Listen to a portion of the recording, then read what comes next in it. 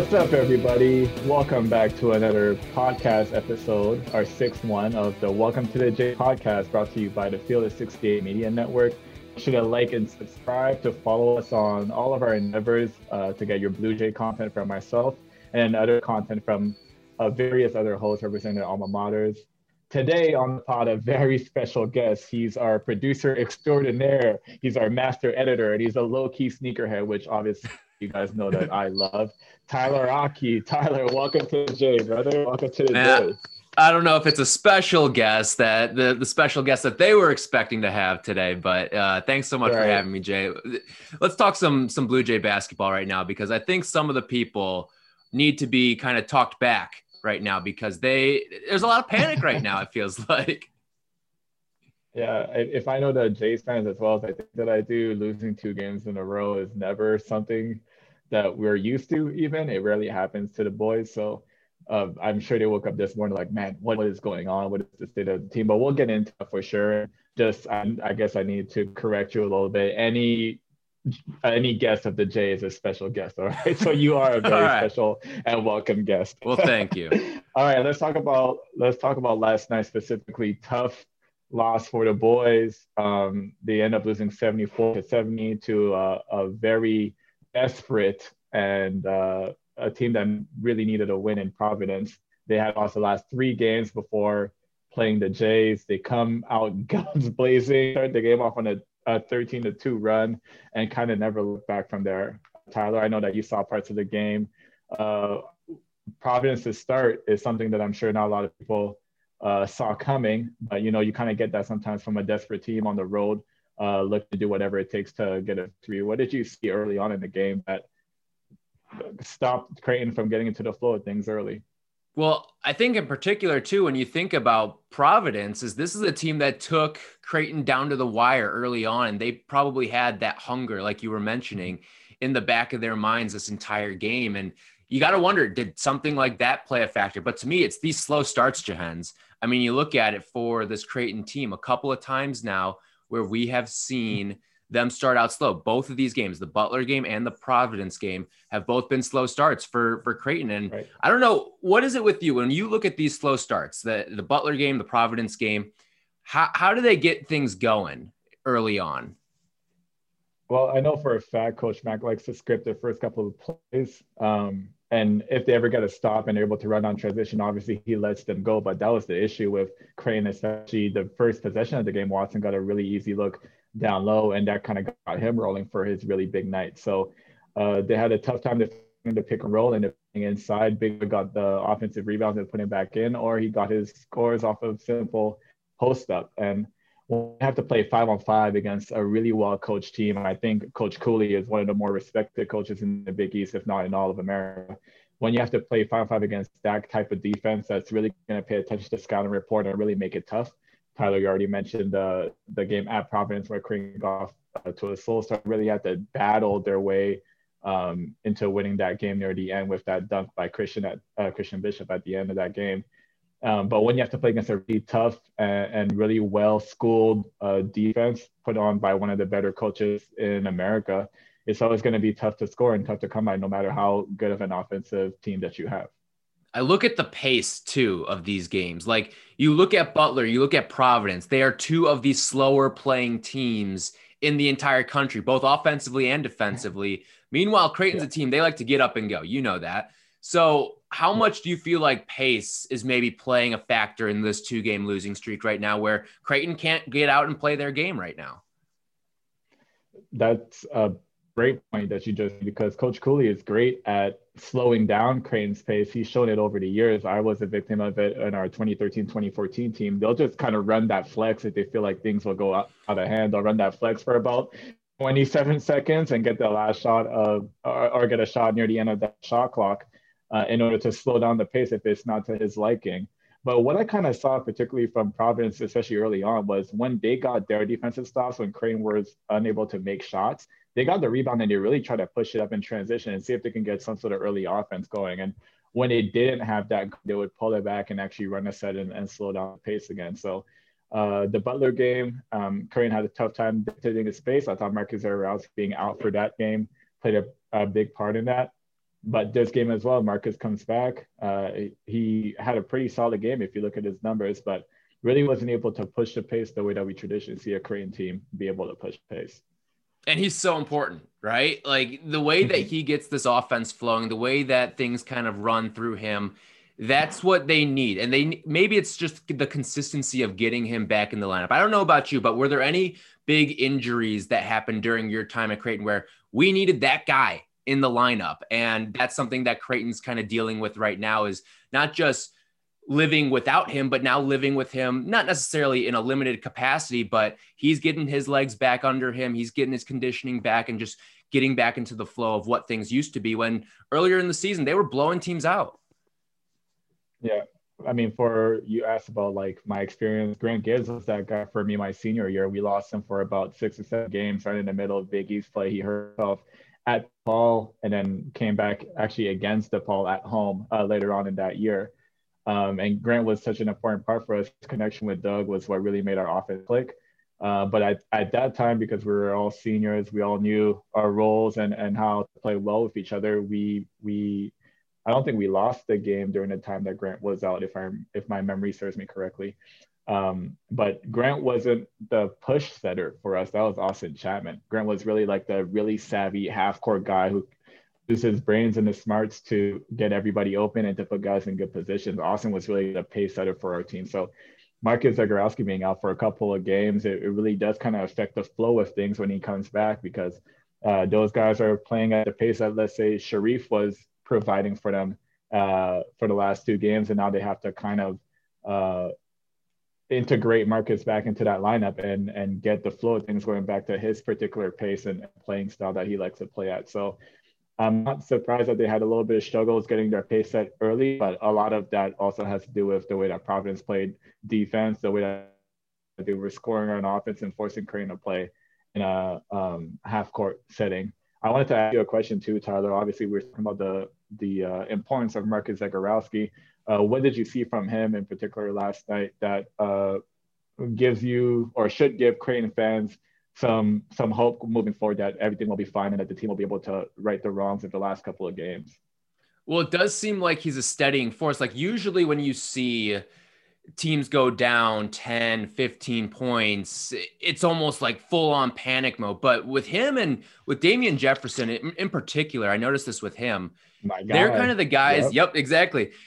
They're kind of the guys that keep you in it. Now you just got to find the formula to have that killer instinct that, okay, we were down 12, we were down 15, we've cut it to 3. Now go take the lead. Like we saw them in the Butler game. They were down double digits. Then they go into the half. I believe that they were down 7. They go out and they go up 7.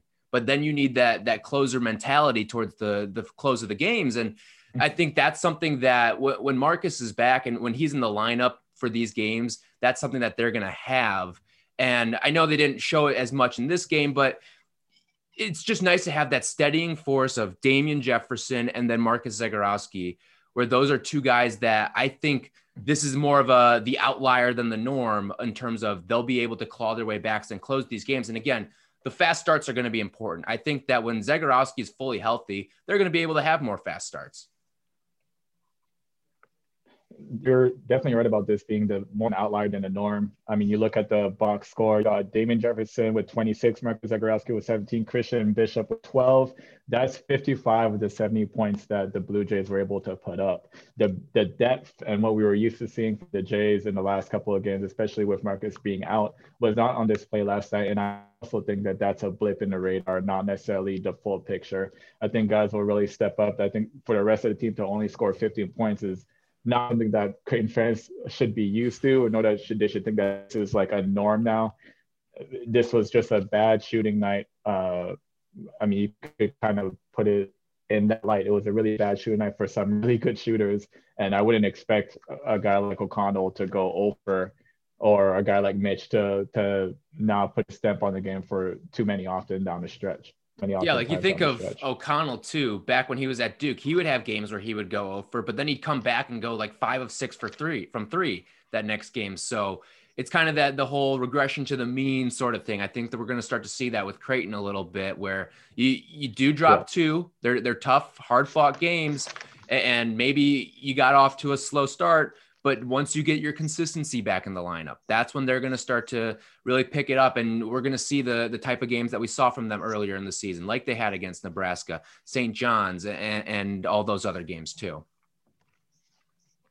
Last week we had Damian Jefferson on episode 3 of the pod.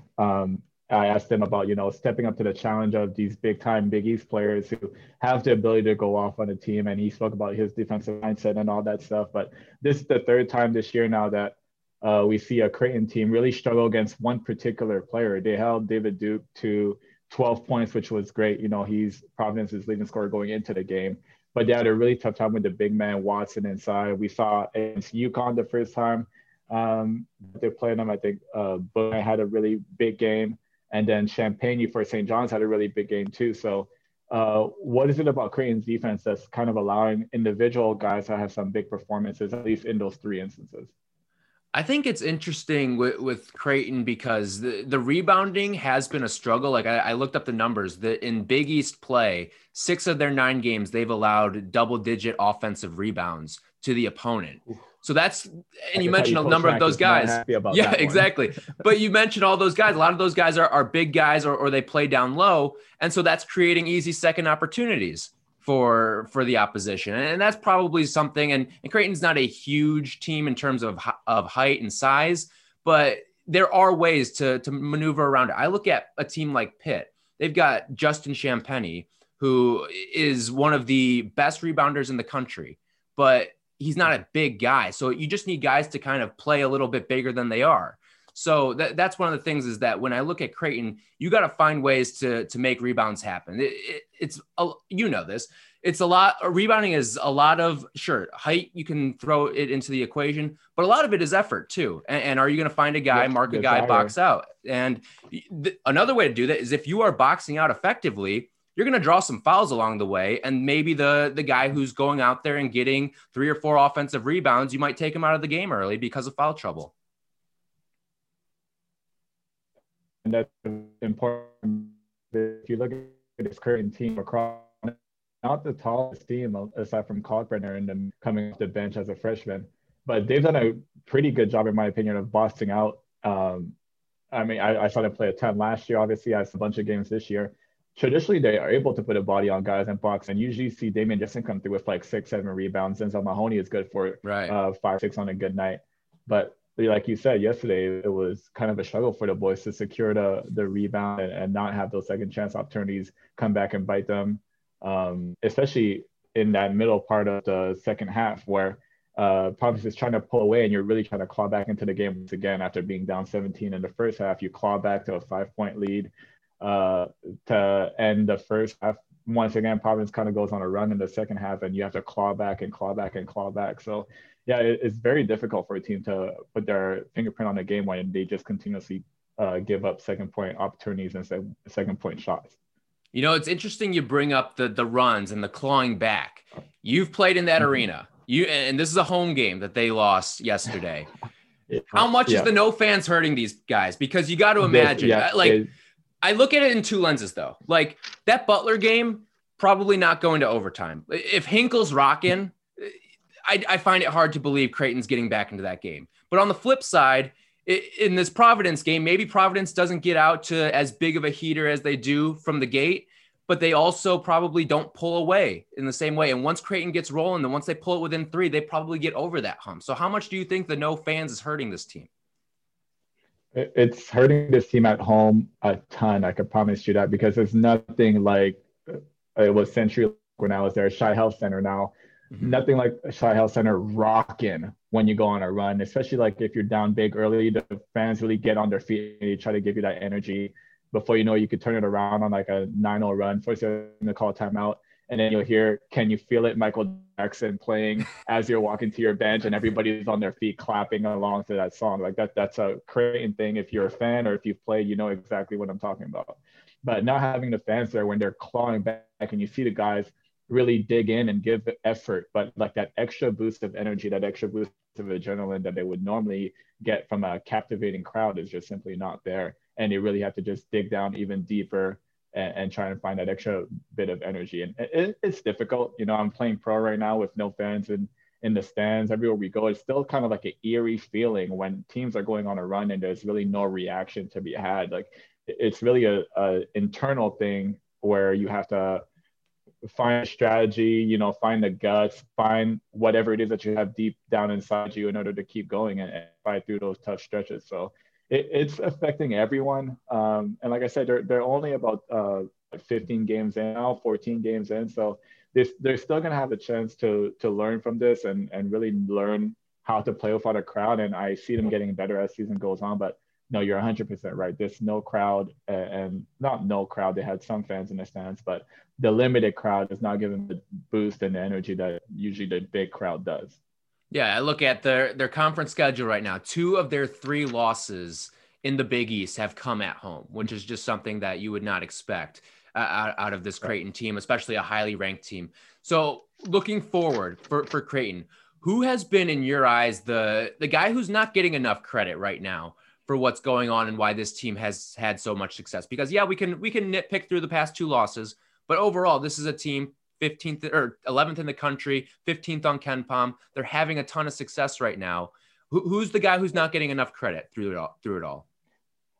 Not enough credit. I mean, I'm a strong believer that Damon Jefferson is the unsung hero, and his game is not super flashy, and it's not, what you would expect from let's call him a big time player, which is what I believe him to be. But the man puts his hard hat on and he goes to work every single game. And even the game like Butler in their loss, where he kind of struggled, if you look at the box score, he still did well enough. He did the stuff that the team was asking him to. He got some rebounds. He helped in the assist department. He helped in the scoring department.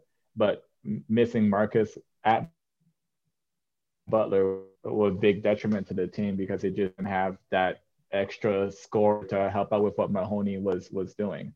If you look at him last night, he was the leader all over the floor. Like he really boxed out. He got rebounds. He got in transition. He made some tough shots in the paint. He made some of his free throws, and that's what you need. So, like, in my opinion, he's still the unsung hero. He's still the guy who doesn't get enough credit. But I mean, it is what it is at this point. The boys, we have to step up and come as a collective in order to get these wins. Because we could talk glowingly about their offense and all that stuff as much as we want, but until they continue to put wins on the board, and this is not going to be a happy staff, and it's not going to be a happy team. And, the Creighton fans, as loyal as they are, every once in a while you could kind of start hearing the murmur and the hopes kind of disintegrating from the fan base too. So the boys will pick it up. I'm sure they know it. I'm sure Mac knows it. I'm sure they're going to practice hard and get back on the floor against a really tough UConn team. But yeah, they really need to start stringing wins together, just like that flag that's behind you. So you bring up this little rough stretch, and I'm sure you went through a couple of them when you were a player at Creighton too. What is Coach Mac's message right now? What like first day back after a tough home loss? What is Coach Mac's message at practice after a little 2-game losing streak? First, he's for sure going to watch film and really dissect the points of the game or the parts of the game that he thought that the team struggled in. And Coach Mac has always been great at doing that. He'll really be specific about, what needs to happen in certain situations and where to lack communication or, where guys were in the wrong place at the wrong time. He's really good at picking that apart and then really drilling those things. I remember for whatever reason, my sophomore and junior year, we went through 3-game losing streaks like in the middle of February, and it always happened in the middle of February for us, and we couldn't figure it out. But Mac and the staff always had a positive outlook on things. I think I mentioned in the last podcast with Avery, he would always say, it's never that good and it's never that bad. The truth is usually, somewhere in the middle. And he gives that kind of perspective to the staff and to the players that, no matter what happened yesterday, if they were able to claw out that and win that game, there's still negative things that they would have to fix in order to become a better team. So I think that's just what that mindset is going to be, that they're going to have to continue to work and get better at certain points in order to achieve what their goal is. Ultimately, is obviously to win the Big East, to win the Big East tournament if they end up having one, and also go as far as they possibly can in the NCAA tournament. I look at this Creighton team, and of course, shooting's the calling card. You played on a number of very, very potent offenses when it came to shooting the basketball. when you guys struggled, was it just because you guys weren't making shots, or was there something extra to that sometimes? Yeah, sometimes it just the ball doesn't fall. It's like I'm watching the game yesterday. Oftentimes the team gave up a good shot for a great shot. O'Connell had a couple of great looks, especially in the first half. Denzel Mahoney had a couple of really good looks in the first half. He airballed one of them, but I think that was like his only rush shot, in my opinion, maybe his only bad shot of the night. But he had some really good looks, and they just simply weren't falling. Are you going to tell Mahoney that he shouldn't shoot those shots? Absolutely not. The man obviously showed what he can do. He put up 29 against Butler, right? So sometimes there are those nights, but when the shots are falling, what else can you do to win the game? And I think, like, I would say every team needs that second identity. Like, if your primary identity is a really good defensive team, let's just say you struggle defensively for a night, what else can you do to come away with a win? And I think Creighton really needs to figure out what their second identity is. In my opinion, obviously, if shots aren't falling, you need to figure out something defensively, maybe, or, whatever the case may be. Like, what can they hang their hat on that? If shots aren't falling, we could certainly still do this and come out with a win. I think they have yet to find that for this year's team. But again, there's plenty of time to figure that out. Like I said, Coach Mack has thousands of drills in his repertoire in order to get the guys to figure out what that potentially can be. And I'm looking forward to see how they respond in the next game against UConn. And yeah, we'll see how things go from there.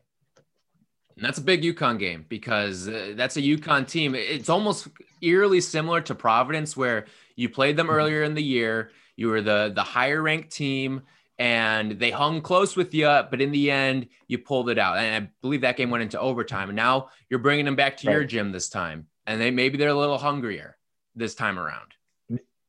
I mean, the Creighton team should be a desperate team, just like the Providence team was desperate against them last night, right? Like, Providence came off of a 3-game losing streak, were super hungry, and made their intentions shown from tip-off. What do you expect Creighton to come out? What do you think they're going to look like when they come out against UConn now that they're the guys on the other end of a 2-game losing streak? You got to imagine, I mean, you almost want to stick to your calling card, because if you can go out there and if you hit like 3 of your first 5 threes and really get rolling offensively, that can kind of get your mojo going. Obviously a lot. Like it's obviously a lot easier said than done. But for you, like when you guys are like, imagine a time when you guys were going through a little bit of a rut, you got a big conference opponent coming up, and the slow starts maybe have been hampering you a little bit. What did Coach Mack, you mentioned the scripted plays, but like, what's he sort of drawing up to get this offense going? We were lucky. We had All-American that we're just like, look, we're going to run this play for you. Go get us a bucket to get everyone else get out of the way. It was like from the Last Dance. Everyone get out of the way. The Doug Collins approach. We were pretty lucky. Yeah, exactly. Set a couple of cross screens for Doug. He'll figure it out. And then we kind of get our feet underneath us defensively. So it's still, in my opinion, it's still going to be a scripted play. Coach Mack is a guy that he's really into routine. Like that's what he does. That is how he enters a game. That is his mindset. So the first 2 or 3, 4 players, like, they're going to know what they're supposed to be doing. It's a matter of team executing and getting the easiest shot that they possibly can, because in reality, you look at the team. So let's just say this UConn team, you kind of see what the deficiencies are on defense, and Coach Mack is going to try to exploit that early on and see if he can get them to adjust their defense to the way that Creighton ultimately wants to play. So in my opinion, it starts on the defensive end. Let's just say they lose the tip. Can't really afford to allow UConn to get on a roll and score in the first 3 possessions of the game. Like, they really have to settle down, get a stop in order to get their pace and the plays that they want to execute going. If they're unable to do that, it's going to look similar to what we saw against Providence, unfortunately, where, one team has a roll, they're running their sets to perfection, they're chewing clock and getting the shots that they want at the end of the shot clock, and Creighton's just unable to get up and down the way that they really want to, no matter how many sets that Coach Mack has up his sleeve.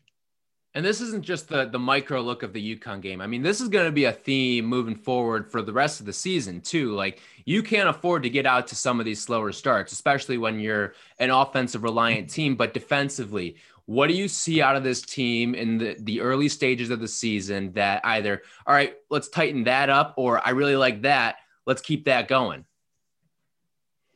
Uh, one thing that I see them defensively, one thing I have a little bit of a critique on, sometimes they switch. I know they want to switch 1 through 4. They trust Marcus and Sharice to really fight against bigger guys in the post, and they dig at the bigger guys. They sometimes come in with a hard double, but sometimes on the perimeter on simple, like cross screen and down screen actions and stuff like that, where they don't necessarily need to switch, they do.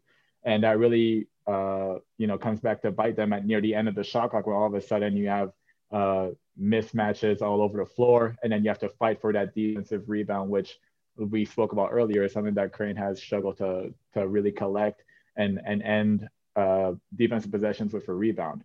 So I would like to see them not, commit to switching so early in the shot clock, maybe fight through a couple of early screens and really switch near the end of the shot clock in order to challenge shots, as opposed to when a shot goes up because of an early switch. Now you have a big guy on the other end trying to get an offensive rebound against one of our little guys. So that's one of the things, if I had a critique on about their defense early on, that would be one of those things.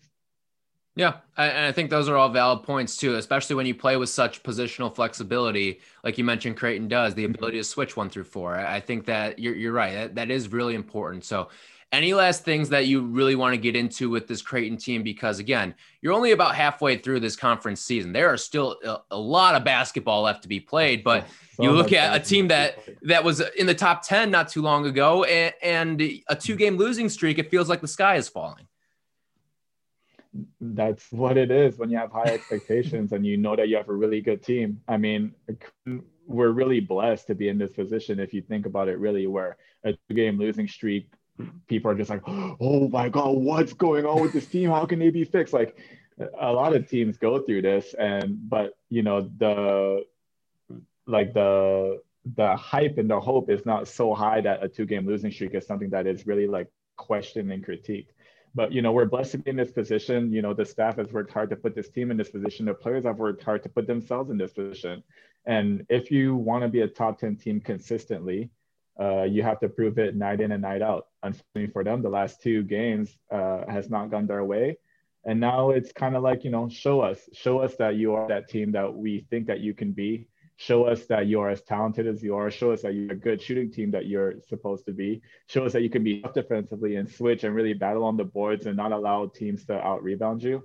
And then, those questions will be answered. And I have the utmost confidence in this team. I've said it multiple times on this podcast.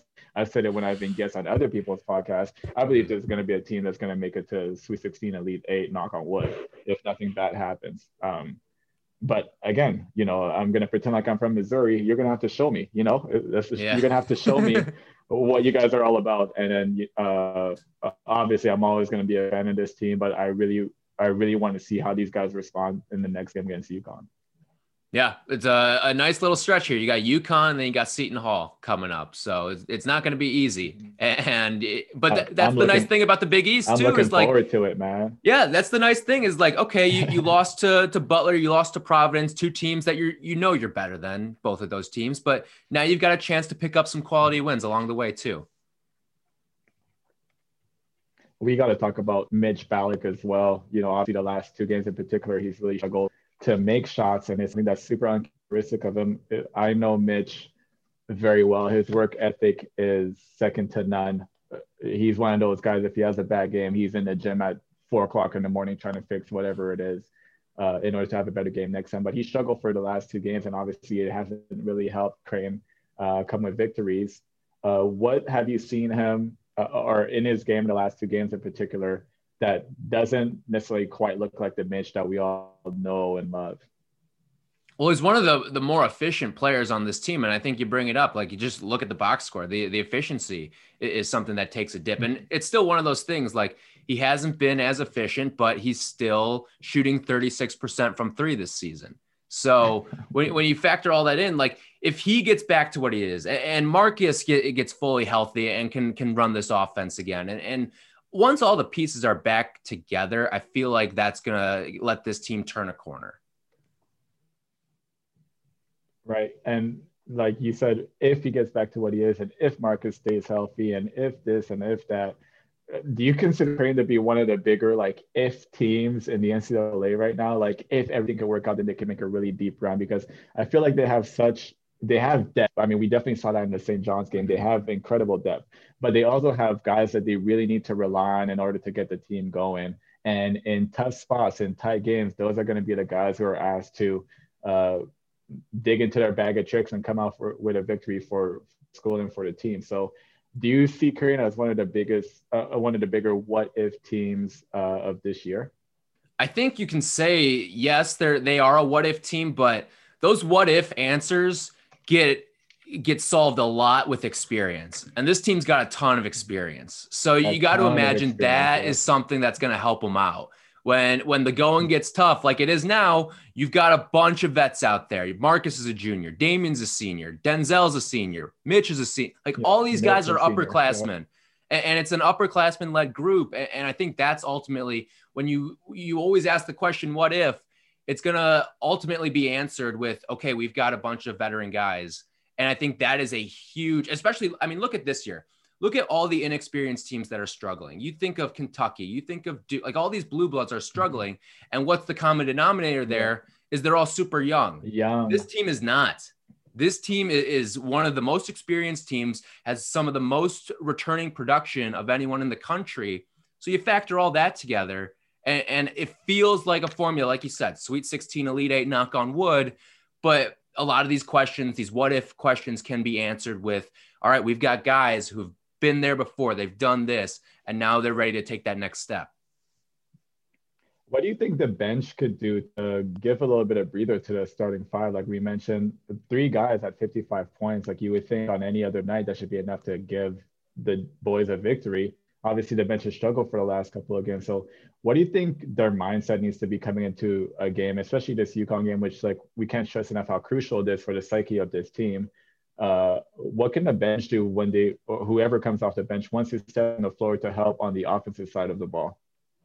I mean, I don't know about you, but I feel like this team is so good offensively. Like you've got those 3 guys, like just kind of play your role. It kind of feels like one of those things. Like I've seen Kalkbrenner a couple of times. He does a couple nice things in some pick and roll situations. He'll get a dive to the basket and then it's an easy dunk.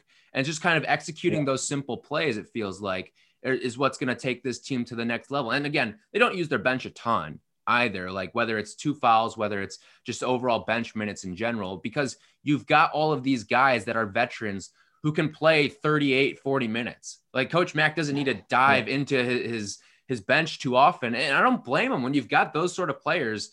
It is, but I think it's just making the most of those minutes is what's going to be important. I don't know what you see out of them, but that's at least the way I feel about them. It's a difficult spot to kind of be sitting down and then asked to come into the game and make a splash. Avery talked about it in the last episode that we had. He spent the majority of his career coming out of the bench, and he'll be the first to tell you it's really difficult when you warm up with the team and then you're asked to sit down for, let's just say 20, 25 minutes of real time before you come back onto the court and you're asked to either defend a player that's got it going or you're asked to make shots, shit off the bench. That's why some of the most paid guys are 6-man of the year candidates in the NBA. Like those guys are always going to have jobs because they have learned the art of getting hot at the right time and doing what the team needs them to do coming off the bench. So it's a difficult spot for sure for anybody, whether you ask them to do well offensively or defensively. But like I said, last night, there was some key stretches where guys were open and they just missed open shots. And then they didn't have the correct rotations defensively, which allowed Providence to gain some energy and some confidence with what they were doing. And, sometimes false confidence is good confidence, whether or not it was a Jay's fault that they got that confidence, it doesn't matter. But once a team is confident and they're on the road and there's not a big crowd cheering against them, you could see how that momentum really shifted to Providence's side last night.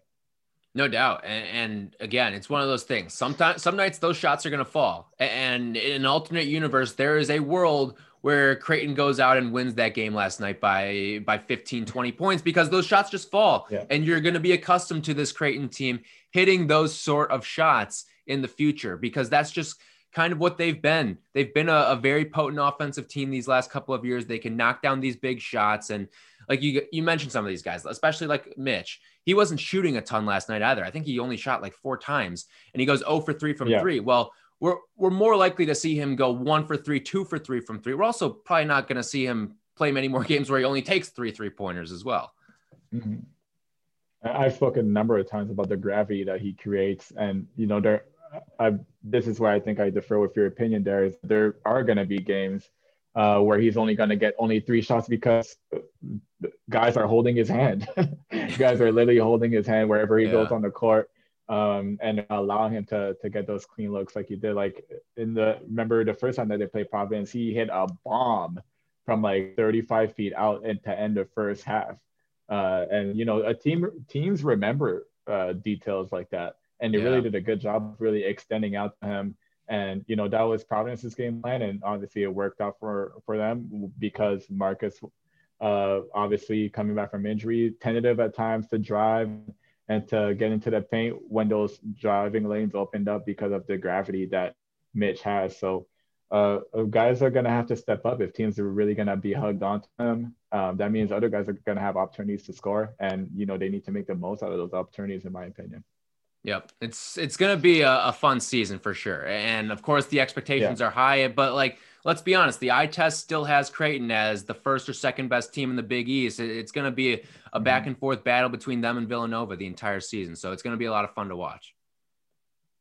So in your expert opinion, Tyler, what should be, where should Creighton be on the panic meter from 1 to 10?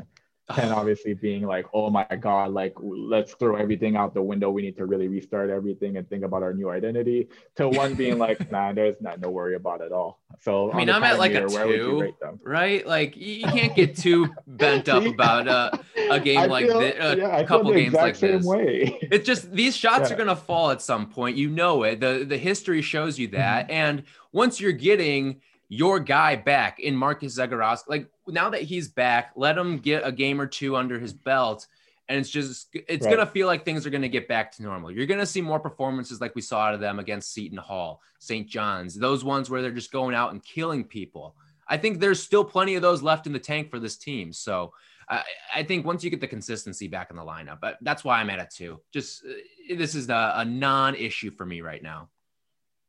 I can agree with you more. I'm literally right at a 2 with everything that we said about like some of the negatives that some of the things that we think that they could fix, either strategy wise or,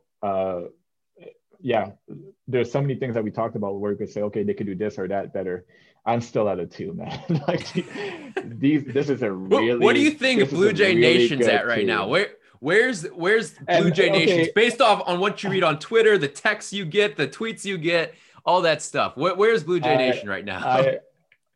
I didn't even have to go on social media to kind of see what the temperature was at. I already knew that they were going to be at like a 7-8 potentially, because that's just the expectations that we have for our boys. And like I said earlier, rightfully so. Like, we have been a part of a great transformation at Creighton. Coach Mack in his tenure has led this team from a Missouri Valley team to a Big East team. And with that pressure and expectation and all that stuff rises. So we've come at a point now being defending Big East regular season champions, having that share with Villanova and Seton Hall last year. Now the expectations are really high for that returned the core of that group that won last year. So I know that their panic meters are like a 6, 7, 8, but I'm telling you guys, like it should really be at like a 2. If you really trust the work that Coach like Mack some parting words. Parting words, like settle them down a little bit here. I'll tell you the reason why I'm at it 2 is because I know Coach Mack and I know the staff. I know the players. I've had relationships with them in the past few summers, coming back and working out with the team and working out individually and seeing who's in the gym at what time, like secret time. When I'm back in Omaha in the summertime, I do my work super early. I wake up at 6 a.m. I'm in the gym. I get my shots up. Right after that, I go lift. I'm telling you guys who are on this current team right now are up there with me at ungodly hours, working on their own things on the other side of the gym as I'm doing my own thing on the other side of the gym. So I know the players, I know their work ethic, I know their hunger, I know how dissatisfied they are right now with having lost 2 straight games, and I know that they're going to come out swinging the next few games, not just the UConn game. Obviously, cliche is to look one game at a time, but I just know the culture, and I know that the guys are going to bounce back furiously in the next upcoming game. So that's why me personally, my panic meter is at 2. So I hope Creighton fans agree with me if they choose to do so. But like I said, I'm sure they're at 6, 7, 8 right now on the panic meter. well, that's what they say, right? Fan is just short for fanatic, and that's what these people are. They are so invested in their Blue Jays. And listen, if there's any time to be invested in a Blue Jays team, it's these ones right now, because there's something special in Omaha right now. This is a really, really good team, and it's not time to panic on them right now. So you asked me the question, who's the unsung hero, or who's the guy who doesn't deserve or doesn't get enough credit as they deserve? I'm going to flip that question back to you, Tyler. Who do you think is the unsung hero this year's team? Guys that you've maybe been impressed about and just don't get the kind of, press or, accolade that they should? I think it's tough to really pin it on any one guy for Creighton, just because there are so many guys, so many vets. But I mean, I'm kind of with you. I kind of feel like it is DJ, and Damian Jefferson's a guy, like, we had him on the show, and it's just one of those guys who, when things start going wrong, it feels like he's the Mr. Figure It Out, the quick fix, the easy solution sort of guy where, okay, just get it to him. He's going to get you a couple of quality offensive looks. He's going to create some good offensive possessions for you, just because he is that senior guy, that steadying force. And I'm sure you see it not just on the court, but in the locker room as well. And I think stuff like that's important, especially when you want to make a deep tournament run. That stuff matters. And for a guy like him, like we look in the game against against Providence. That game was out of hand at a certain point. Like, they were down 12, 13 points, and then they just gave it to Jefferson a couple times, and he'd get a couple easy layups, and then he'd get a steal and turn it into a transition bucket. It's that stuff that matters. And I think that's why, for me, he is the unsung guy on this team. I've said it often before, and I'll say it often again. That's my guy. Like, I've been watching his development for the last couple of years. To see this product of what he has become in his senior season, I'm always excited to see guys really get better and better until their last year, where they really get to show out. And I think this is kind of like his show out year. I see great things for him in the future. Wherever he ends up playing pro, he's going to be an asset to whatever team picks him up. But right now, I'm Creighton basketball, and he's certainly doing his part. Like, he's being leader, communicating. It just, the last 2 games just wasn't friendly for the boys. And like I said, I have nothing but high expectations for them coming on the next few games, not just this UConn game coming up, but the next few games. I think we're going to see a different Blue Jays team. We're going to go our separate ways here shortly. Tyler, I want to thank you for coming onto the pod. Is there anything else that you'd like to say about this current crop of Blue Jays and to Blue Jay Nation in general? I mean, they're fun. Don't panic. I mean, this is a team that's going to get back to making shots. And I think we're going to see these next couple of games. They're going to make shots, and you got to hope those fast starts come too. I agree with you 100%. Thank you for being our 6th guest on the show. This was my producer, who's become a really close acquaintance of mine in the last couple of weeks. Obviously, the behind-the-scene guy of Welcome to the J. Now you guys have a chance to see him, to hear him, to see his perspective on the boys. Tyler, thank you so much for coming on the pod.